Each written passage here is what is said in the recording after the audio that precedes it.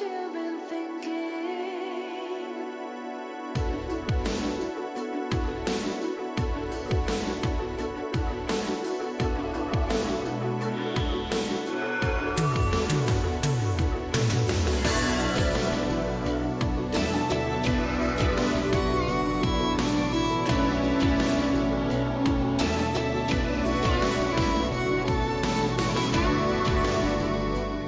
Hello, you're listening to Life After Jet, about stories and careers of the Jet alumni community. In this episode, my guest and I will be talking about her area of expertise, which is recruitment of foreign nationals for jobs in Japan. But what we're really talking about here is choice, how we make them, how much anxiety it can cause, and how to manage that and the expectations that we place on ourselves. Whether it is as simple as making a purchase or deciding between paths at one of those pesky life crossroads, life is about choices and the choose your own adventure path that results. And on a side note, apologies about the audio quality about the podcast. Sometimes the internet just doesn't like to play well with others. Thanks for your patience and understanding. Let's get to it. Fear wants me to stay. Hello, my name is Amanda Chow. I'm originally from Sydney in Australia, and I studied Japanese in high school and in university. I worked for a couple of years after university at the University of Sydney as an international student exchange advisor. So that was a really good experience. But I applied to JET because I wanted to myself experience living and working abroad and to use my Japanese skills and contribute to international exchange in a concrete way. So I actually came on JET in 2013, Group A, the summer of 2013, which was actually a very, very hot summer. And my assignment was in Kochi Prefecture, which is in Shikoku. And I was the CIR of a very, very small village called Kitagawa Mura, which is in the eastern part of Kochi. And it's famous for being the village that produces 10% of the yuzu in Japan. It's becoming a lot more popular, like yuzu-based alcoholic beverages and as a garnish in food and things like that too. So it smells amazing. Yeah. So I really miss actually driving around the village, going to school, windows down, past the yuzu orchards, all the aromas coming into the car. It was a very, very small village. So, even though I was a CIR, I worked a lot in the schools as an ALT. So there was a kindergarten, elementary school, and a junior high school there. And so I was teaching English a lot and doing eikaiwa as well for the senior citizens in the village. I also started an eikaiwa at school, the elementary school, for the older students while I was there too. So I did a lot of English teaching related activities, but also tried to do a lot of events as well. So cooking and mostly cooking, different parties for the village children, for Christmas and Halloween, and tried to introduce the concept of Easter as well to them too. So yeah, it was a really good experience, and I really enjoyed it for 2 years. I don't really miss the wildlife. There was a lot of stray cats that would, hang out under my car. I was always stressed about, starting the car and running something over, so I would always have to check under my car before I moved my car. But there were snakes as well around the village sometimes, and a lot of frogs. I came home one time, there's a tiny, tiny frog sitting on my door handle too. That's so cute. Yeah, it was very cute. And then the thing I don't miss is all the insects that would just kind of hover around my front door. Because there was a light that would switch on at 5 o'clock. They just came to the light, and then I couldn't open my door without all these insects coming into my apartment.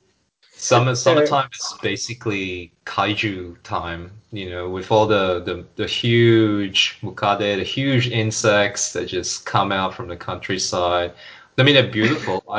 I've seen what look like gold-plated or pewter-plated beetles and insects, which I've never seen before. They're amazing, but some of those bastards are like as big as your hand. I totally understand the average Japanese kid's fascination with insects, though, like collecting insects. There's so many different types. Fortunately, I never had a centipede, in my apartment. But Mm. yeah, I did sometimes have. I came home and there was a yamori outside my door, so a little gecko. So Uh, yamori is the name of the lizard. So it eats insects. So that's why I guess they came to my yeah. my door. But it also is another has another meaning of protecting the house. So it's actually quite lucky to have one around your house. So that was nice. I liked those, not so much the flies. Yeah, so that's where I was. After I finished Jet, I had a very, I guess, interesting after Jet experience. I personally had a fair amount of trouble deciding what I wanted to do next and where I wanted to go because there's so many options, quite overwhelming for a lot of people. And it was for me definitely to decide what country I wanted to go to. I wanted to stay here or go back to Australia or take a working holiday and go somewhere else. Eventually, I decided to try and find work in Japan so that I could experience a different lifestyle, maybe live in a bigger city environment. So I tried to look for work here. I didn't end up finding anything that I wanted to do after, when my jet contract finished.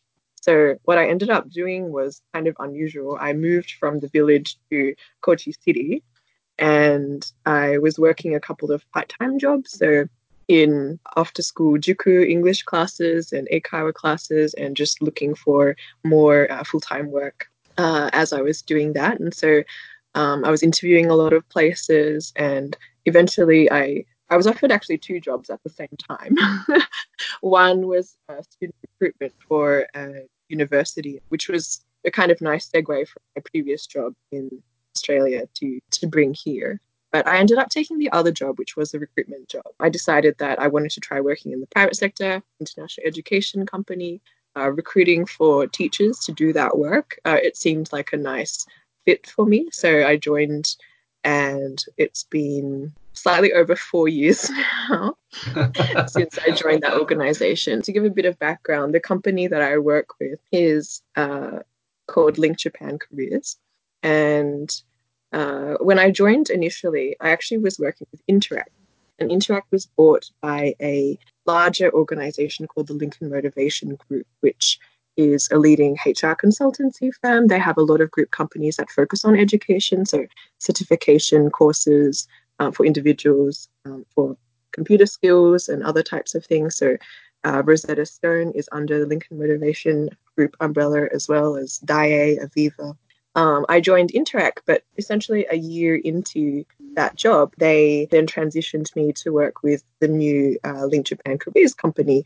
And so I was still doing recruiting work, but just under a different group company. In that job, I have interviewed a lot of people who would live all around Japan who want to work mostly in education services. But since I moved to Link Japan Careers, we have clients in non-teaching jobs as well. Yeah, I interview a lot of people and try and coach people through their decisions for what they want to do and where they want to go next. Yeah, it's been a really good experience. And I think having gone through a lot of struggle myself when I was transitioning work after Jet, I have a lot of empathy for people who are in those kinds of situations. At the time of leaving Jet, you do need to decide all of those things, like where to go, what type of job to do, all of the decisions you need to make in a very short space of time. You usually don't have to make all of those choices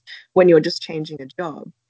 All you need to really think about is what type of job do I want to do and can I find something like that that's nearby me. But as a jet, you're forced to move out of your apartment in Mm. pretty much, all placements. For a lot of jets, visa sponsorship is the main concern as well, because sometimes, the visa is expiring at exactly the same time as they're leaving their job. In other instances, the concern is just the type of visa that they hold. If, you're an ALT, you have an instructor visa. So it doesn't allow you to do any other work other than teaching in a public school environment. So making sure that you give yourself enough time, you get the job that will get you the visa sponsorship in time and also the right time, all those.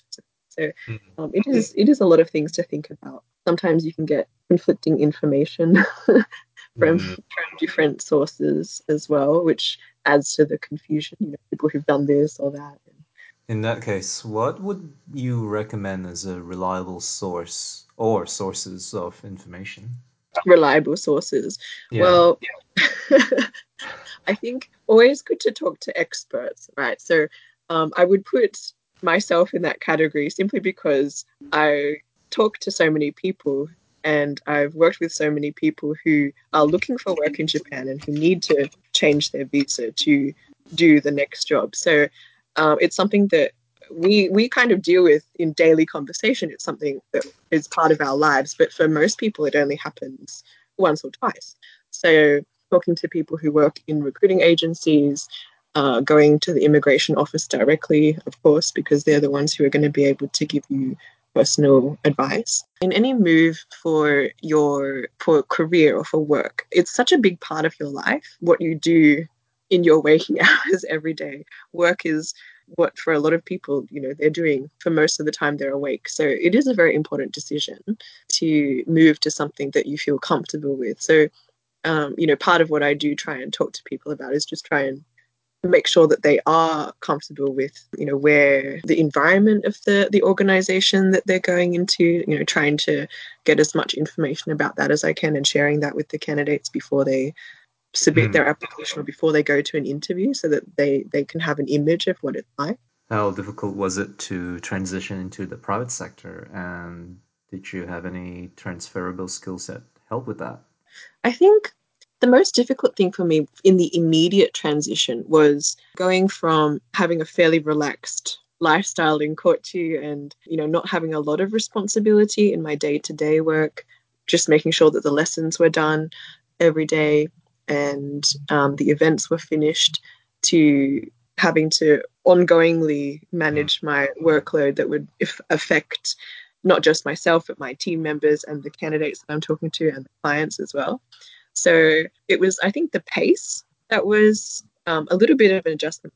But then I also think it was a nice stimulus for me because it was a little bit too slow for me in the village a lot of the time. I actually came from working with quite high volume data and people and interactions when I was working at the University of Sydney, when I was doing student exchange advising before I came to Japan. So it was kind of going back to that work style, if that makes sense, which was actually not too bad. I think the other thing that was a big transition was just being in Tokyo itself and just having so much stimulus around in terms of just even just number of people, but lawful signs, the daily commute on the packed trains, like all of those things. So it was a lot of change all at once. Yeah, but in terms of, as you say, transferable skills, I think if you've been working in any position where you've done program management or operations, so teaching is part of that, making sure that the curriculum is delivered to the students and following the curriculum and organizing your lesson plan. I think that time management and organization skills definitely something that transitions to an office environment. Yeah, and the interpersonal skills as well. So making sure that you have good relations with the other staff in the schools. Team teaching is something that requires a lot of good relationship and good communication. So that definitely is something that transfers, directly to an office environment. You need to have good relationships of trust, otherwise nothing gets done. So, what was it like working as a foreigner in the private sector? I think for me, I was fortunate in that the team that I was in, so the company was, it's a Japanese company, but my team was mainly comprised of non-Japanese staff. So the culture of our team in amongst this Japanese organization is fairly international, actually. So, and our day-to-day communications was in English.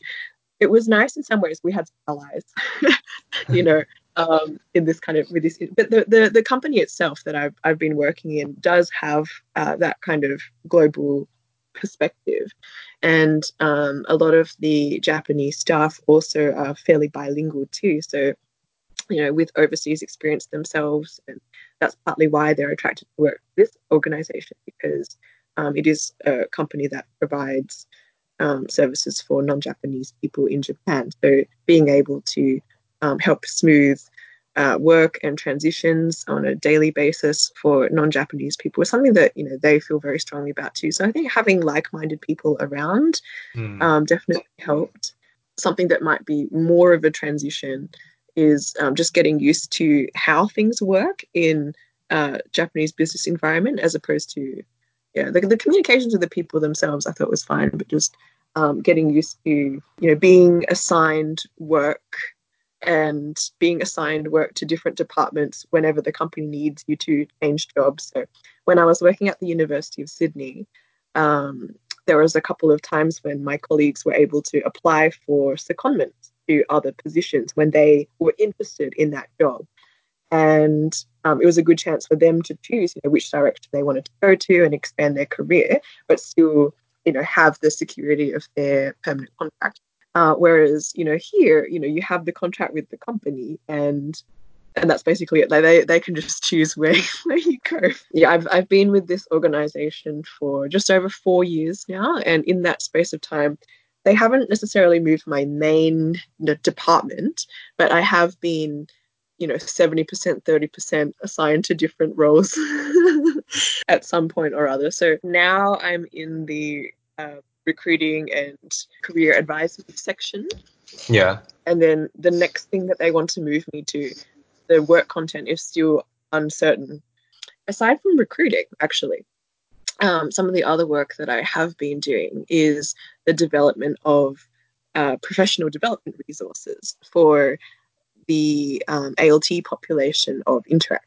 And that was, a lot of things that we started a few years back. I think the program's changed quite a lot since now, but starting out with learning more about yourself and what your personal tendencies are, and getting more into what areas you want to work on to develop your skills further for whatever you want to do going forward, and then where can you access those resources. And sometimes we did our own trainings as well, so intercultural communications trainings, or we collaborated with some of the other group companies who present computer skills like Excel training courses and things like that too. So that's something that the program's kind of developed in that way. So we also sometimes do training for clients who have groups of people coming to Japan. So we might do an orientation session for them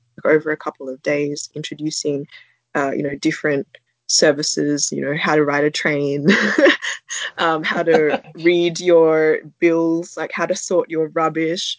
And, one of the sections that I would present was the cultural adjustment section. So how to deal with, the wave of going up and down when you're in a foreign place. These people that you do that training for, so they're foreign nationals who have been hired by your client company, and then you've been hired to acclimatize them. Oh, okay. I didn't realize there's such a service in Japan. It depends on the company and how many people they might have who might need that training. If they're going to work with a specialist company who has that kind of training capability already. Our biggest area, I guess, of expertise is education. But we also have clients in hospitality and IT and other kinds of business services. So working in a Japanese company that has a lot of dealings with international clients or who have subsidiaries overseas. So they might need someone in their head office to manage business communications or HR functions or marketing or sales. So lots of different kind of jobs here and there, sometimes, dedicated translation roles as well. So we have some clients who come to us because we work with, non-Japanese people almost specifically. We do have some people who are, of course, Japanese nationals who register with us and who are candidates of ours. But a lot of the people who come to us are because we provide, a lot of support in English for finding work in Japan. Is having JET on your CV or resume something Japanese employers would regard as being positive? I think so, because it shows that you've had experience working in a traditional Japanese environment, that you understand a lot of the how do I say, the origins of formalities of the society as a whole, but also where workplaces get a lot of their rules and regulations too. So I think that having someone, and particularly working as a teacher as well, I mean, teaching is still in Japan regarded as a very, revered profession. So working in that type of role is definitely of value to people, especially if they're looking for work in Japan. I think that one thing that JETs can do in order to highlight that is to actually show specifically what they've done in their time as a JET that is in addition to the day-to-day teaching, of course, if you're an ALT, to show how you've been engaged with the community and maybe different events or programs that you got involved with. Because I think that having someone who is very much has that sense of community and has shown that they can be engaged in that way to the culture and the society is something that a lot of Japanese companies see as a plus, because they know that they don't need to do a certain degree of training or adjustment for someone who, compared to someone who might not have had that experience previously. So, as a foreigner looking for work in Japan, what should they be aware of? Timeline is different for hiring in Japan compared to a lot of other countries. So that's something that I think I try to highlight when I'm talking to JETs, because it can be very difficult after JET to find something that you really, really want to do, because it's the middle of the financial year and the academic year for Japan overall. So summertime is not really the time when most companies are hiring for most of their jobs. So after the JET conference this year, I started doing a webinar series for JETs who wanted to look for work in Japan. And this is, the first webinar session covers a lot of topics about the labor market, including the timeline and what businesses are looking for, and how to manage your own job seeking schedule so that you can factor in how much time it's going to take for your visa change to be completed, such that you can start your job straight after you finish JET, that type of thing. One of the key things is that, a lot of companies are hiring for most of their jobs around the beginning of their financial year, which is in April. So something that can be a big emotional struggle for a lot of JETs is they might need to take something that is not really what they 100% want to do straight after JET, but they might need to settle for as a temporary, 6 month, maybe a year option until they can get around to the busier, April hiring cycles, and then they can find something that they want better. Yeah, so that's something that I try and just make sure that people are aware of, that there's maybe not so many jobs available now, but they might be later. And it's up to you to try and find the things that you want to do, of course, but also understand that if you do want to stay in Japan, it might be in your best interest to have a backup option. Are the working terms for a foreigner different to what a Japanese national would expect? My thoughts about this is quite critical of the way that many companies operate when it comes to non-Japanese employees. I would say that there are a lot of companies who have it as an option to have a non-Japanese person become permanent employee. So I'm a permanent employee of my company right now, and a lot of the clients that we work with have, sometimes they start out as a temporary contract, and then it becomes a possibility to be a permanent employee later on. A lot more companies have renewable fixed term contracts. So it can mean that, to be honest, having long-term stable employment in Japan can be very difficult for a lot of people. This is particularly true in the education industry. So unless you're in a private education institution, the likelihood is that you would be in those kinds of fixed-term contracts more often than not. So there is a lot to say about working with a large and reputable organization, which after working continuously with a company for 5 years now, the company is obliged to offer you a permanent contract if you ask for it. For a lot of people who work for smaller organizations, it can be difficult to have that kind of long-term option as a possibility. But sometimes working for a larger company can be helpful in that regard. Depends though.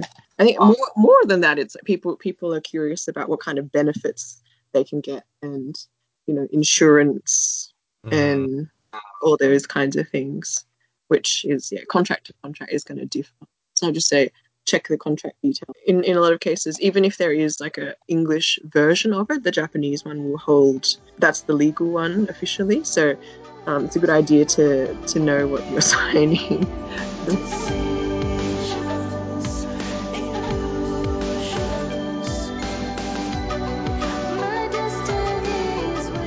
Then, of course, we're faced with choice paralysis, which basically ramps up our level of anxiety about whether or not we're actually making the right decision for our future.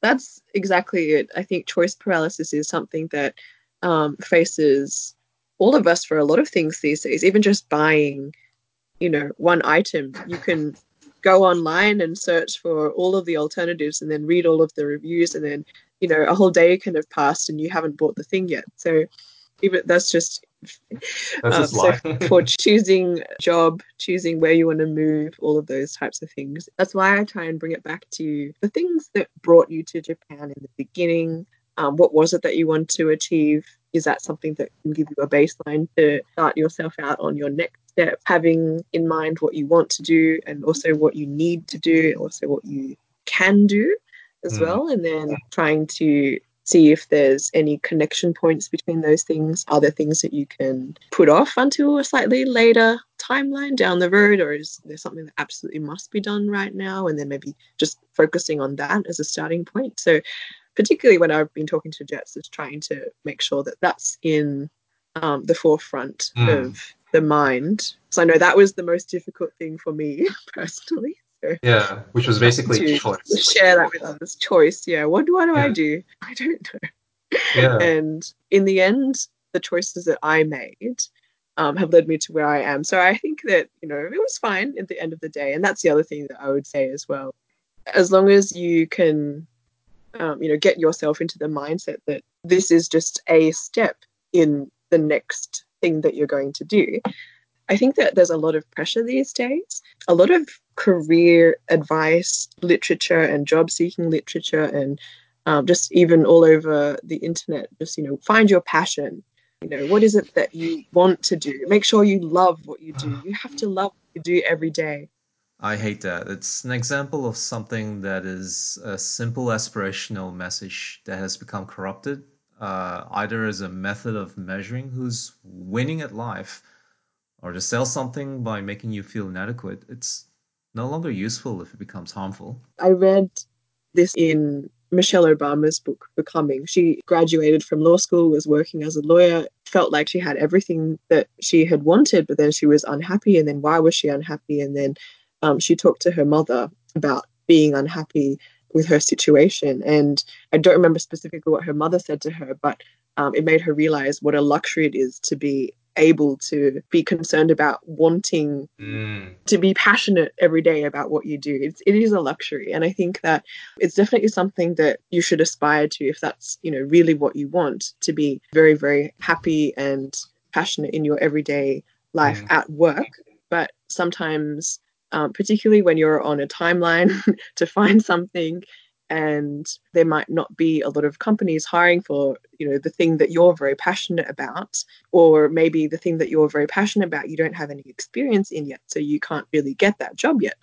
So I think it's okay for you to be working towards that, but then make sure that you're okay with what you're doing now, and maybe what you choose now can get you a little bit closer to that goal, or gives you enough space to explore that passion of yours outside of work as well, and build that skill set outside of work as a personal pursuit. Exactly. And there's lots of ways to be happy in what you're doing. It doesn't always have to be your work. Yeah, and I think maybe that's a strange thing for a recruiter to say, but I think that's a very realistic thing for a recruiter to say.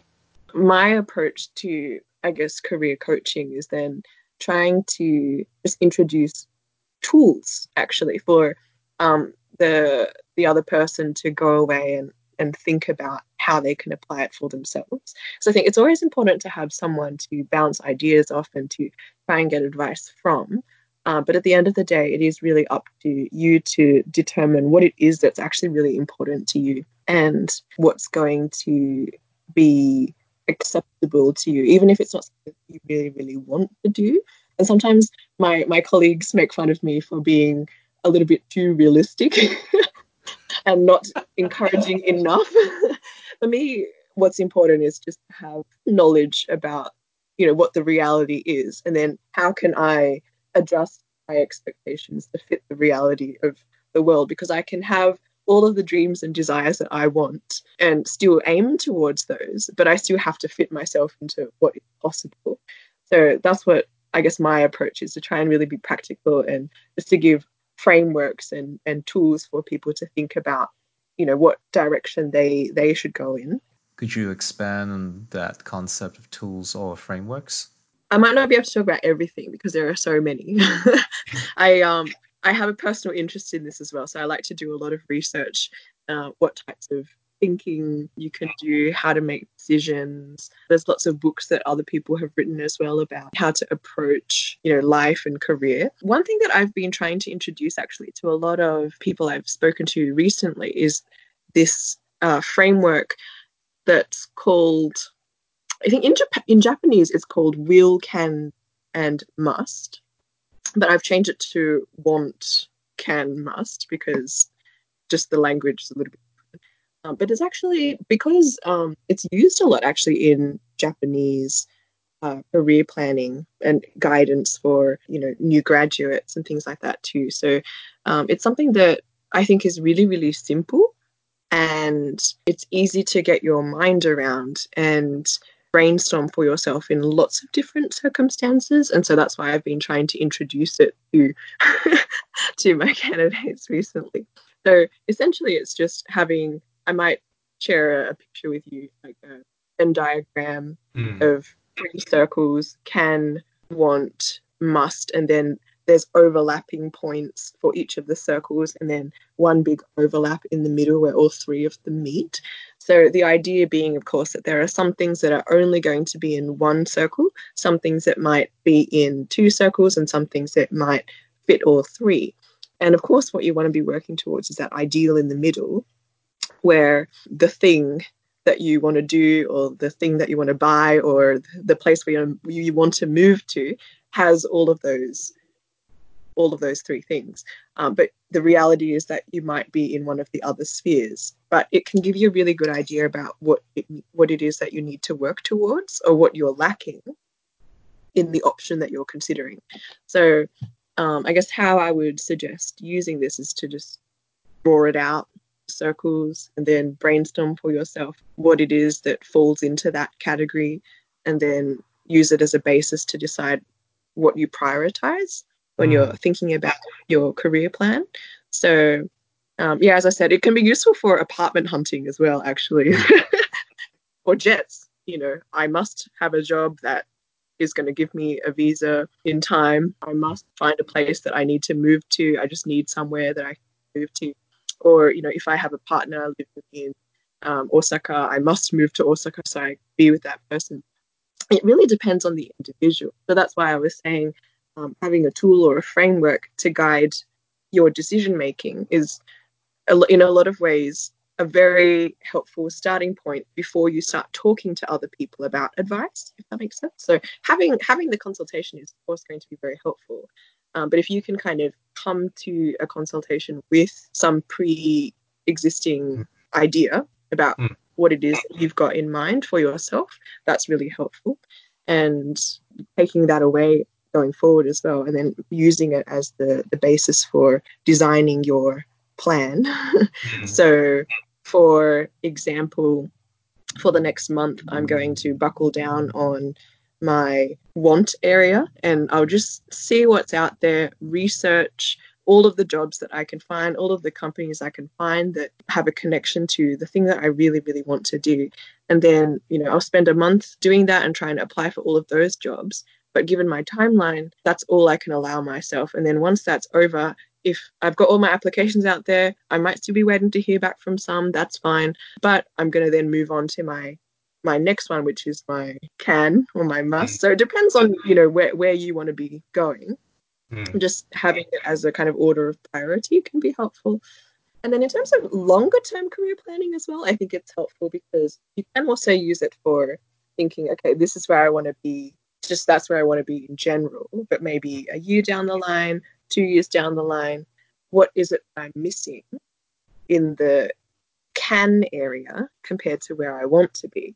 And then knowing where the gaps are, then, okay, so I'm going to spend the next year of my life researching and studying up on that gap area. So it might be someone who's, had some previous experience working as a programmer in Australia, and then they've come to Japan, they're teaching English, they've improved their Japanese skills, but they now want to, try working in an IT company here. But a lot of companies here use Ruby on Rails or Ruby on Rails as a programming language because it's Japanese. And that's not something that you might already know. So, okay, I know that now. I'm going to spend the next year making sure I brush up on that. I might also try and do some projects online as a personal aside of my other job, or maybe it's somehow tied into my current job, doing some programming project using that language plus, Python plus Java, whatever. And then having that as a project that you can bring to an interview at the end of the year, saying, I spent this year learning this and I've also done this project. I think that shows, motivation. It shows your ability to be, work towards dedication, all those kinds of things. So, and also gives you tangible recent experience as well in using the actual thing that you've just learned. So, yeah, I mean, it can be very different for whoever you are. But just the idea of, can and want and must can be just useful to distill in your mind a pathway to go. Every decision that you choose, it puts you in a place where you can see what other options there are, and it gives you more choices or other choices that you may not have been able to see when you were back at the other place. So a lot of people, they already know what they want to do from, when they were very young.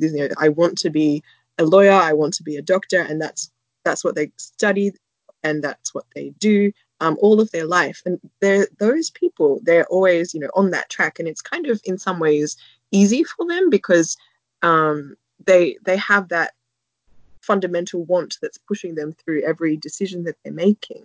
But for a lot of other people, I think it's a struggle when you have a lot of different things that you want to do and you're not sure where to go next. The way to approach that is just that, knowing that every option is going to give you other options and growing, maybe in sometimes different directions. And that's been true for me because, when I started out as a, graduated from uni, I started working as a student advisor and then came on JET for 2 years and then took a little detour for 6 months. And then now working as a recruiter, the thing that's kind of stayed all the way through is this thread of education and international relations and combining those two things. And that's something that I'm still very passionate about.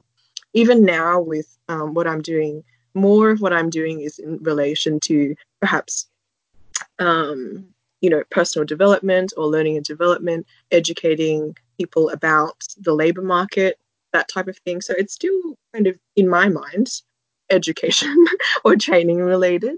So for me, the place in which I'm doing these work has changed a lot and the nature of it has changed a little bit everywhere. But I think there's been some thread that's similar throughout everything. So that's just, my case. Some people have completely different things throughout their lives, and that's fine too. I think it's an adventure. Yeah. You've given quite a lot of really good ideas and a lot of food for thought. So this next question might be a little redundant, but do you have any final thoughts? A lot of what I've been saying has been geared towards people who are currently on JET, I think. So, I also think that a lot of the things I've talked about can be applicable regardless of if you're currently on Jet or not, just thinking about a change or how to make a decision about what you want to do next and what your kind of guiding principle might be. It's not easy to find sometimes. And I think for some people, they might also question themselves, once they make the decision. But I think it's part of the adventure of life and living this kind of international life as well is constantly having to make decisions about what makes you comfortable or what is the thing that challenges you or excites you. And sometimes you just know that immediately. Sometimes you really have to question and ask around and find it. For me, this has been a very interesting journey so far. As I was saying to you, it's been almost 7 years since I've been in Japan. It really doesn't feel like that long. Yeah.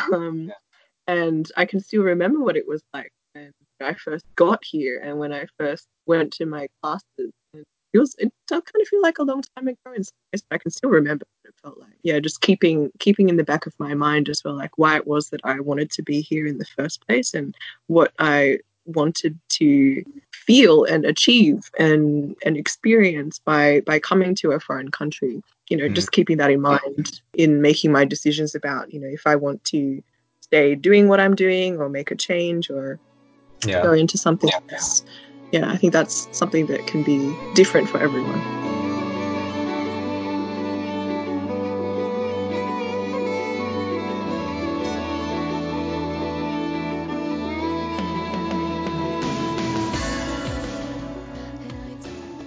Many thanks to Amanda and her insights. I hope you found that useful and reassuring, whatever you might be facing. As you've heard, Amanda was a speaker and a mentor at the 2020 AfterJet Conference, which is a career counseling event created for Jets in their final year in a program held every year in Tokyo. You can find a link to the framework on decision making in the footnotes for this episode, as well as a general link to the resources for the conference. As always, thanks for listening, and take care and stay safe. Till next time, goodbye. The AfterJet podcast is supported by CLARE, the Council of Local Authorities for International Relations, that is otherwise an independent project by me, Aidan Law. All opinions and ideas discussed on the AfterJet podcast do not necessarily represent the views or position of CLARE or any organization associated with CLARE. Thank you as always to everyone who has supported and made this project of mine possible. I hope you've enjoyed listening, and if you'd like to be a guest on a future episode, email me at webmaster@jetaainternational.org. Music adapted for this episode, Decisions, Illusions, Confusions by the Kyoto Connection from the album The Middle Way is licensed under an Attribution Non-Commercial Share-alike license and is available on freemusicarchive.org.